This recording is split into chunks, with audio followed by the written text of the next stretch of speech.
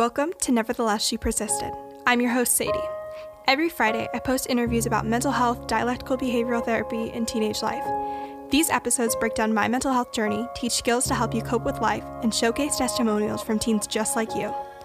Whether you've struggled yourself or just want to improve your mental fitness, this podcast is your inspiration to live a life you love and keep persisting.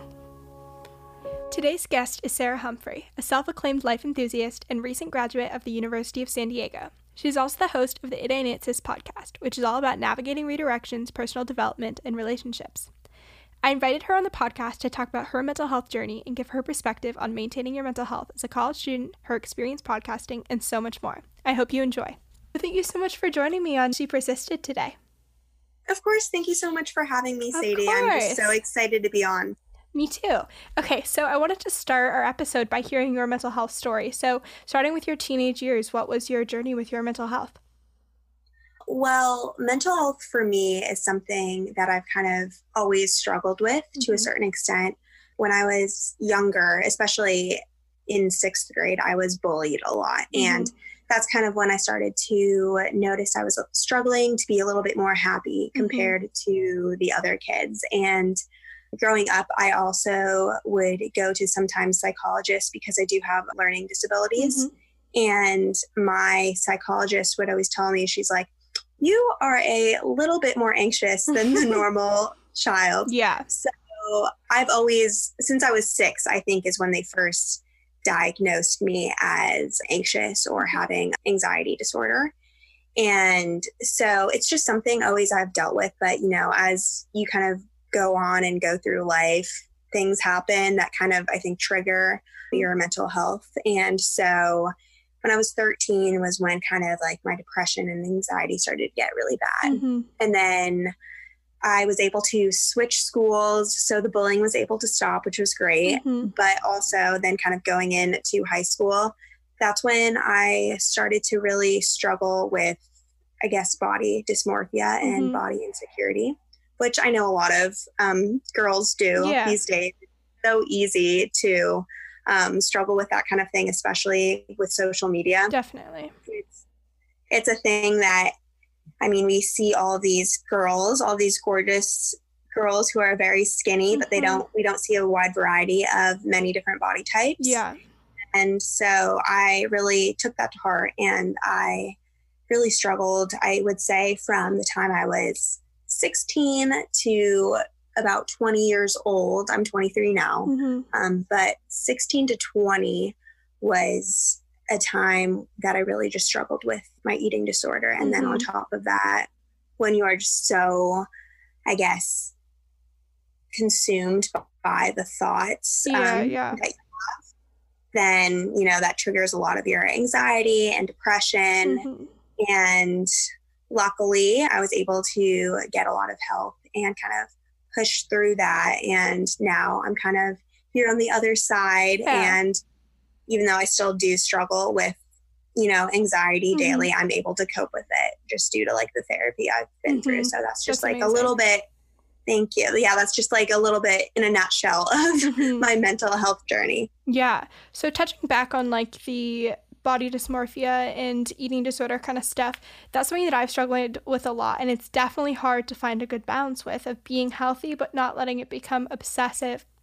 I'm someone where I'm either like, I'm just not going to pay attention to it at all because that's easier, or I like kind of go down the path of being more obsessive or more anxious about what I'm intaking and how healthy I'm eating. So what have you found to be effective to stay healthy but not become super obsessive with eating and body image and all of that? Yeah, I'm glad that you asked that question, because it is very difficult to really fight those obsessive thoughts, especially just for like my personality type. I am very controlling. Yeah, me too. Yes. So I think especially people with those personality types, it is easier for you to kind of fall into, I guess, the mindset of having an eating disorder. Not to say that everyone who is very controlling will fall into that mindset, but it is definitely easier. It's a more slippery slope for sure.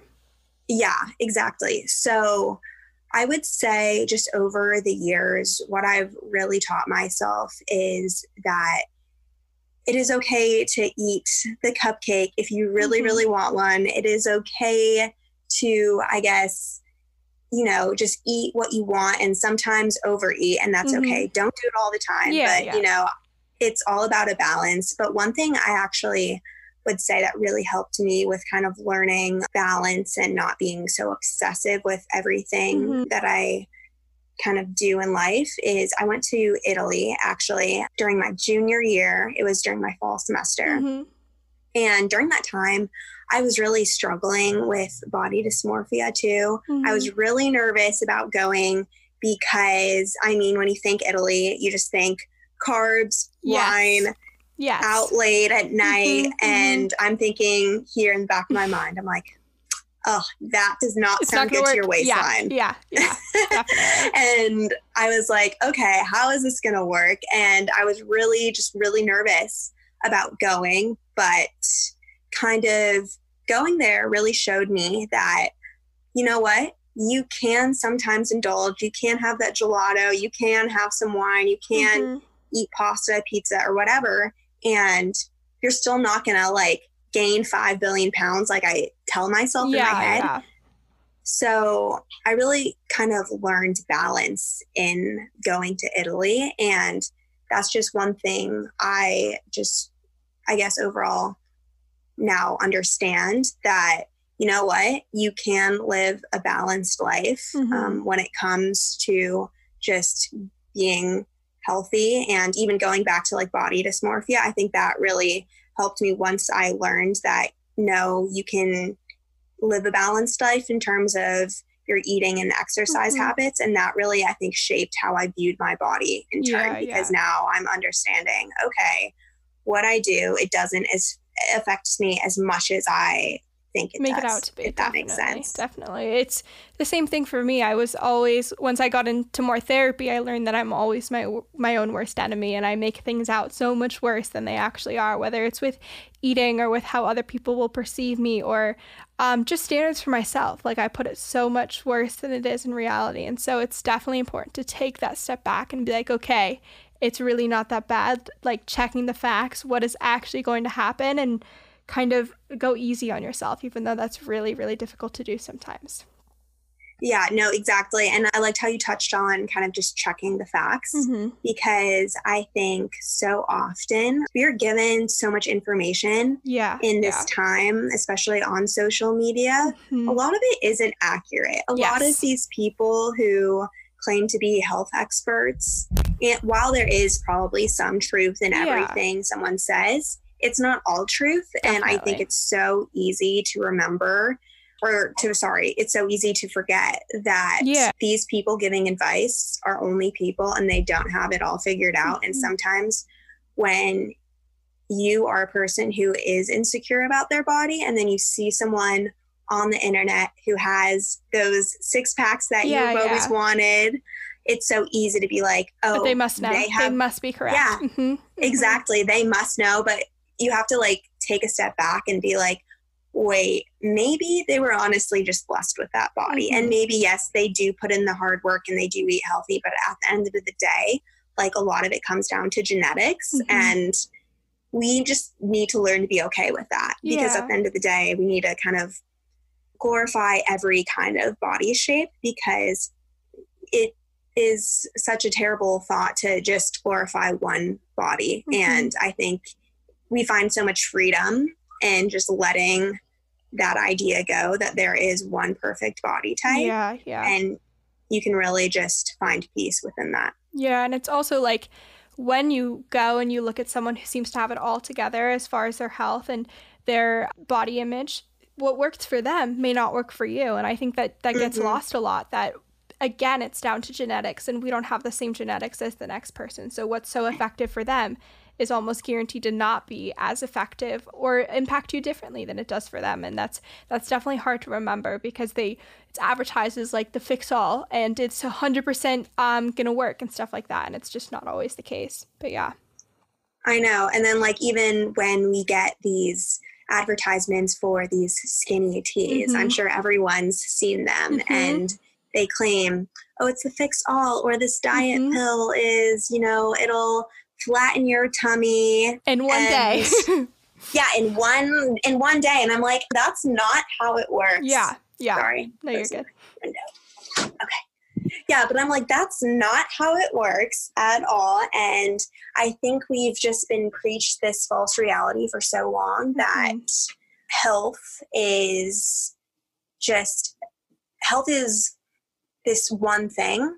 And in reality, health it incorporates so many different things. Yeah. It is emotional health. It is mental health, spiritual health, physical health. It encompasses a wide range of things rather than just kind of, I think the media puts it in a box and says, no, health is a skinny tea. Definitely. And I think one of the most amazing things about your mental health is once you get that on track and in place, your mental health, to maintain that, you have to be physically healthy. You have to be eating regularly and exercising and having positive relationships. There's all these little things that need to be maintained for you to feel happy and joyful and have your mental health be thriving. And so once you get to that place, everything can kind of fall into place behind that. So that's something I love so much about working on your mental health, is that it is such an abstract and broad concept, but it does really encompass all these other anxieties and worries that you have as well, because there's so many things you have to work on and maintain to be healthy mentally.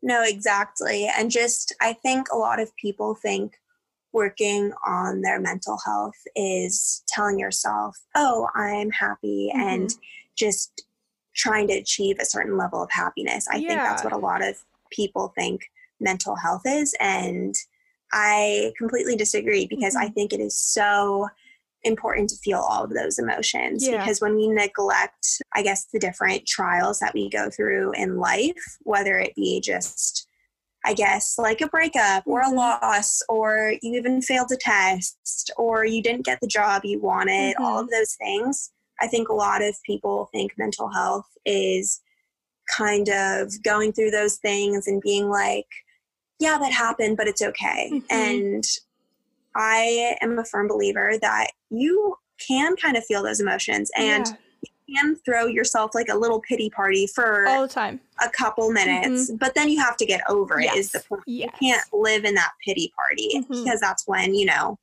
get depressed and you get anxious and you get just kind of in the mindset of, why is this all happening to me? Totally. But I think it's so important just on everyone's mental health journey that you really just embrace all of the emotions that you're feeling, regardless of what you're feeling, because every feeling that you have is valid. Not everyone will understand it, but at the end of the day, what you're feeling is valid, and it's okay. Yeah. And when you're not attending to those emotions like sadness or grief or anger, whatever it is, if you're just ignoring them, you're saying, you know what? No, I'm happy. Like, I love my life. This is good. It's just going to build up and compound more and more. And then you're not able to cope with it. So when you're attending to these different things you're experiencing as they arise, it's so much easier to cope than when they become so overwhelming and you're like, I don't know how to deal with this.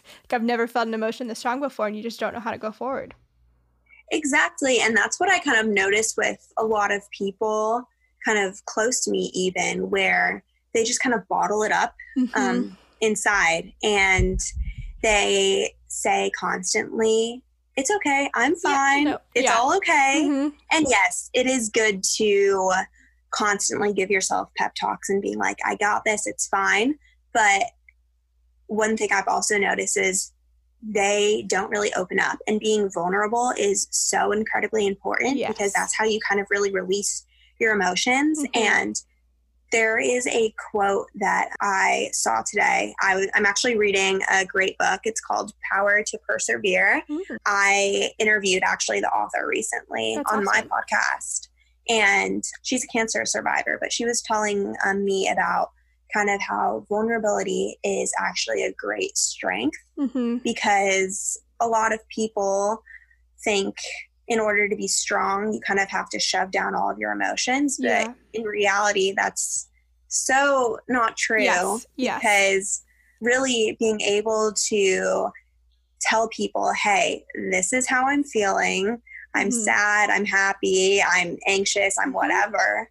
That takes a lot of emotional strength to do. And I think when you're able to be vulnerable is when you're able to properly have emotional release. And when you don't have emotional release, that's when you get just the sudden outcries and kind of like the little temper tantrums that, when your life kind of just like blows up and you're like, I don't know what to do with it. Yeah, exactly. It's so funny because I think toddlers are known to have a lot of like temper tantrums, but in reality, like you can kind of see that in adults all too. Like, yeah, sure, they're not on the floor crying. I mean, maybe they are. I mean, we've all been there at some point. Yes. But I think vulnerability is a skill that we learn.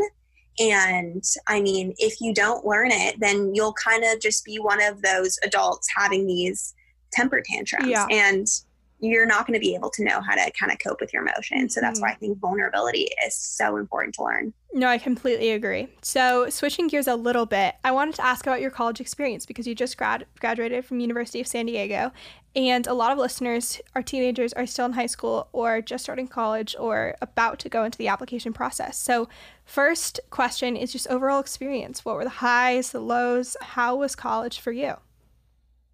Well, overall, I would say I really loved college. I had mentioned earlier that I was bullied, and I was also bullied a lot in high school too. And it was so funny because the people who bullied me were actually a lot of guys and very typical, you know.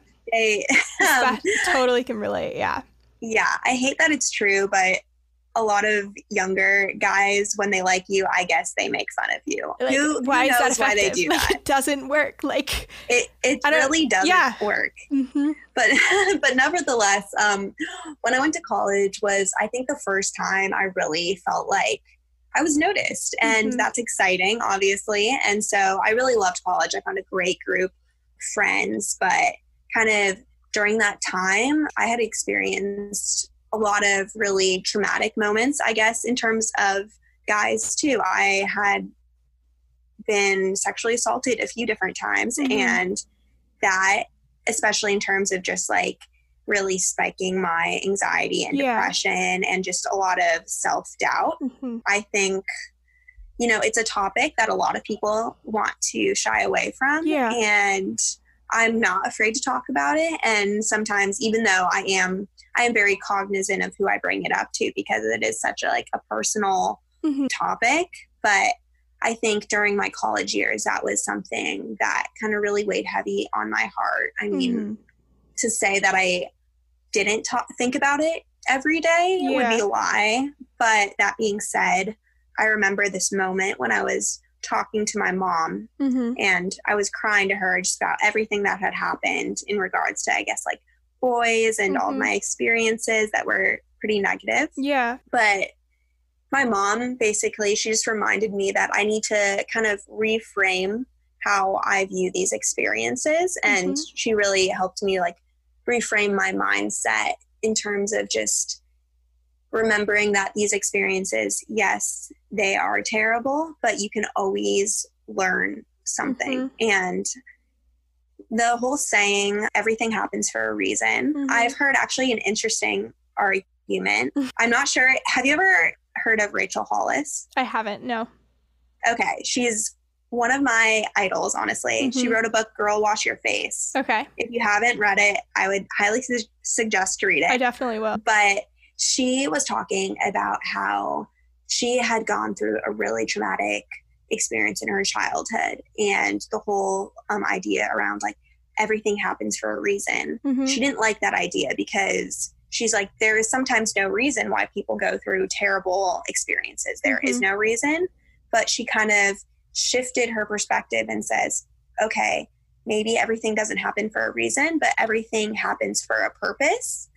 And when I started kind of thinking about just my past experiences with like my eating disorder, depression, anxiety, and sexual assault, and all of those things, they can really be deemed as negative. And yes, they are, but I'm a firm believer that everything happens for a purpose. And now I honestly feel like my life's purpose is to help other people struggling with those various things. Yeah, no, I completely agree. When I was at such a low with my depression and my anxiety and my relationships and all of that, I didn't understand why it was happening to me. I was like, I'm 13, 14, however old I was at the time, and I was like, why I didn't know where to put the blame. I was like, why would God give me this life that is so miserable for me? What have I done to myself that's made this life so miserable? Why would my parents raise me into this life that I hate so much?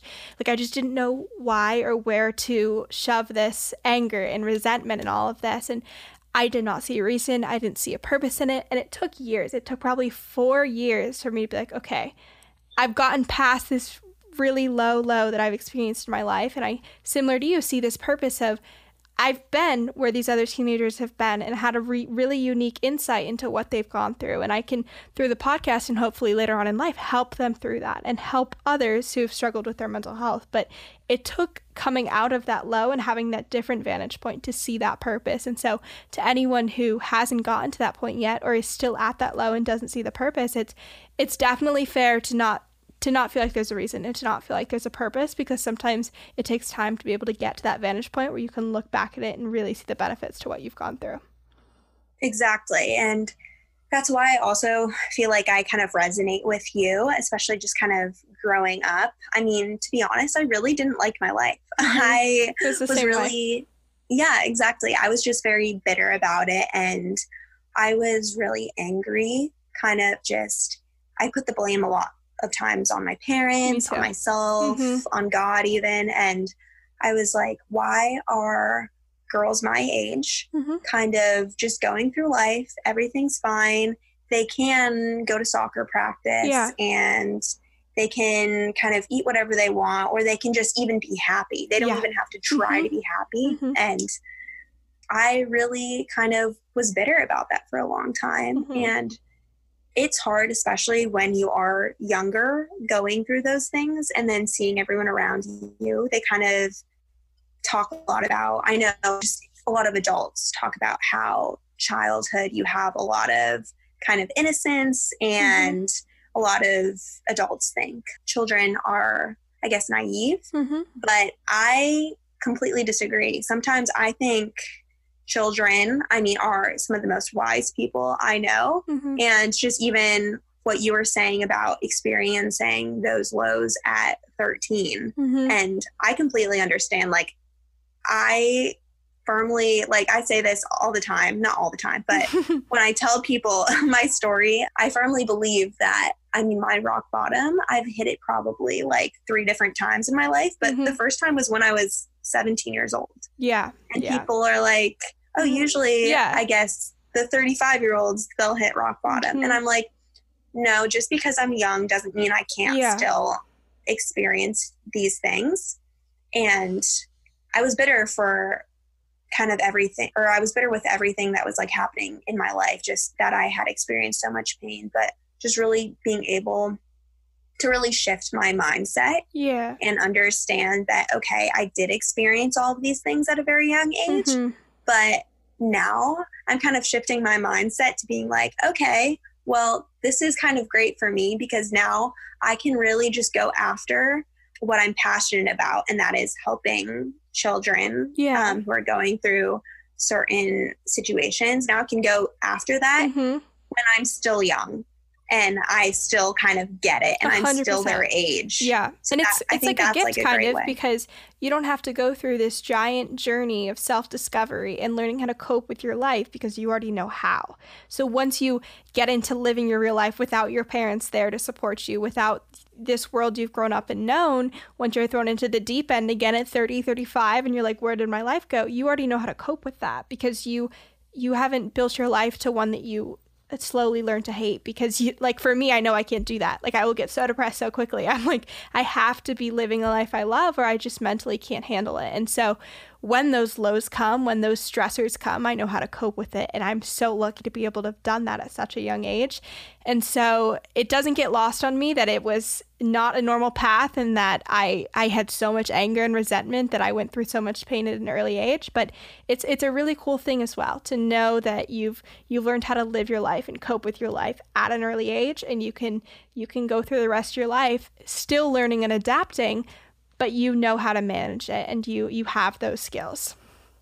Exactly. And I think that's something, I think that really breaks my heart, though, that a lot of younger people don't have these tools of how to manage, whether it be like depression, anxiety, frustration, or anger, and all the above. I think a lot of people, they just don't know how to cope with it. Yeah, I totally agree. And the other thing that's been so helpful to me during this time is kind of just letting go at the end of the night when there was the school schedule, or like having to be like at work at a certain time the next day and being like, I don't have enough hours in the day to get all these things done. Now, with just having less deadlines and more flexibility with the schedule, I can put things away at night and not be worried, oh, I didn't get that done. I can just let it go and be like, I need to go to sleep and I need to have some time for me, for self-care, for my mental health, and that's totally fine. That's okay, and it'll still be there tomorrow. So I think that's been one of the greatest parts about the whole quarantine and navigating schedule, is that you can truly let things go and not have to worry about facing the major consequences the next day. And not to say that you shouldn't be doing your work, you should be avoiding everything, but if something's due on Friday, you don't have 12 hours of work or school or whatever it is and only 2 hours to finish it, you have a lot more flexibility, so you can choose what works best for you and your mental health in completing everything you have to get done. Yeah, exactly. Just like getting yourself on like a schedule of being like, okay, today is my day. My spiritual coach told me, she's like, take that one day a week to just like be lazy, like not do anything. And I just think that's really important to do. I totally agree. I've noticed like there's one day every single week where I take like 3 naps in one day. And it's like the craziest thing. I'm just so tired. Like I end up sleeping in, and then I'm like taking a nap on the couch in the middle of the day. And I'm like, what is happening?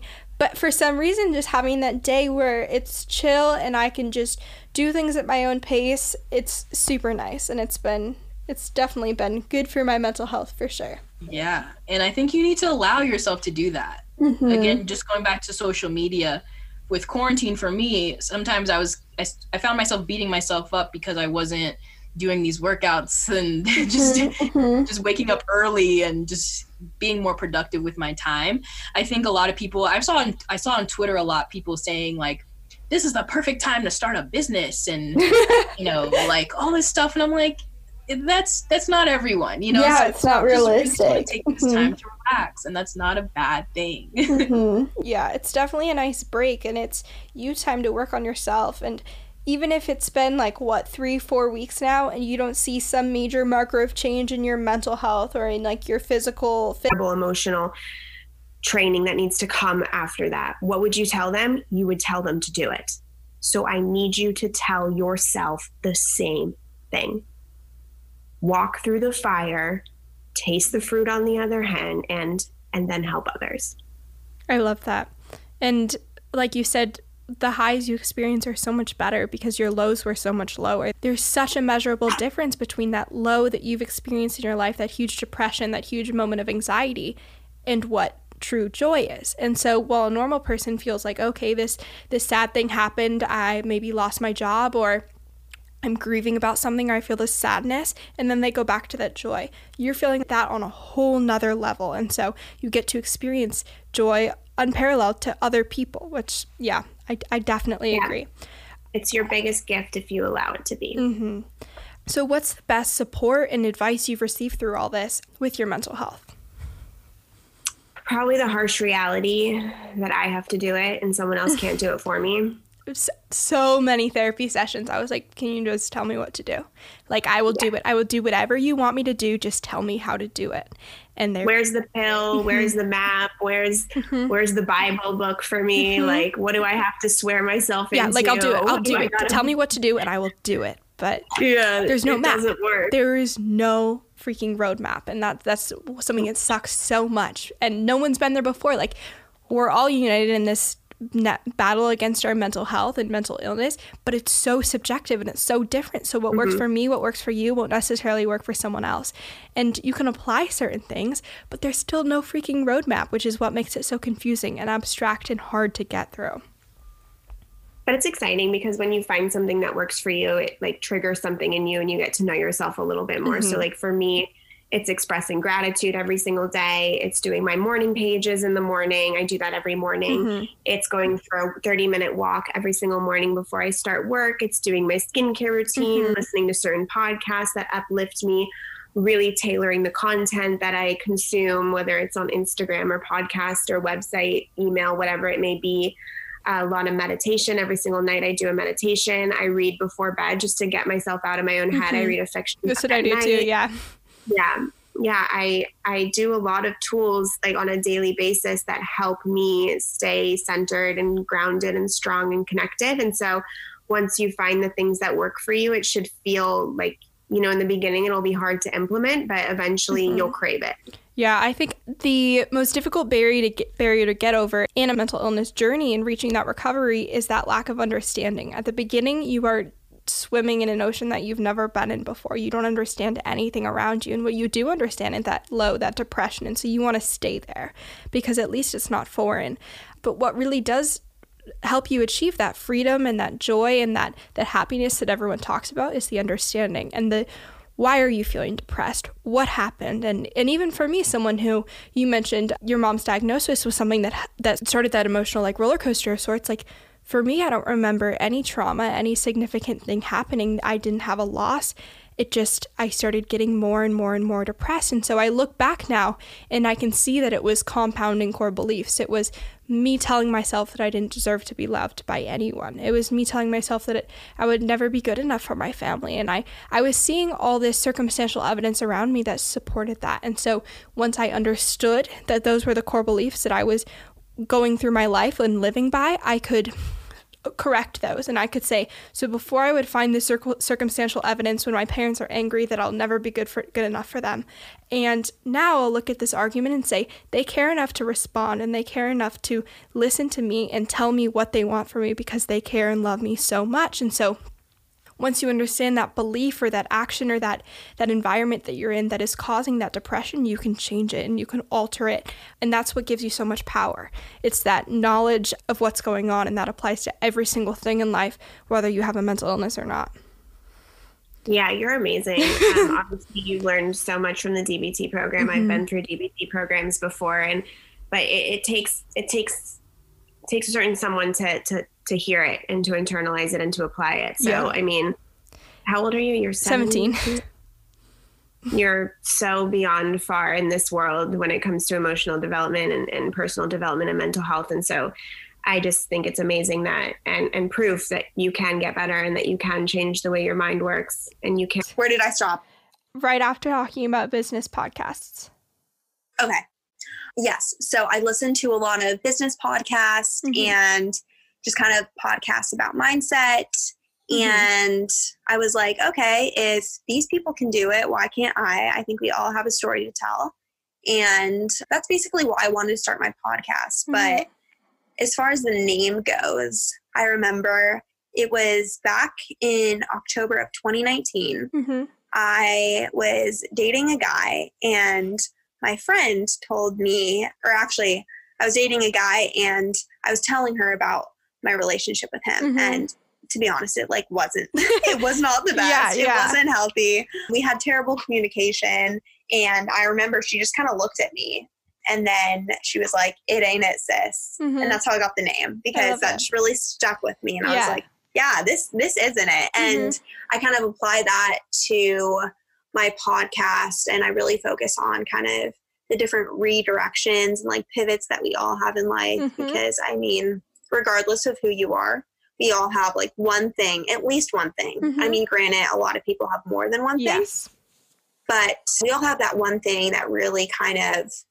set us on a different path in life. Mm-hmm. And I just kind of like to interview people and talk about it and talk about their own "it ain't it, sis" moment. Mm-hmm. Mm-hmm. So that's just like a little bit of what my podcast is about and why I started. Yeah, I love that. And especially just from like a reflection standpoint, when you're looking at your life and you're like, okay, what is it that ain't it at the moment? And when you change those things, when you make those shifts, that's how you end up living a life that you love. That's how you end up truly waking up every day and being like, I'm excited for what comes next, and how you move out of that place of depression or anxiety or whatever mental health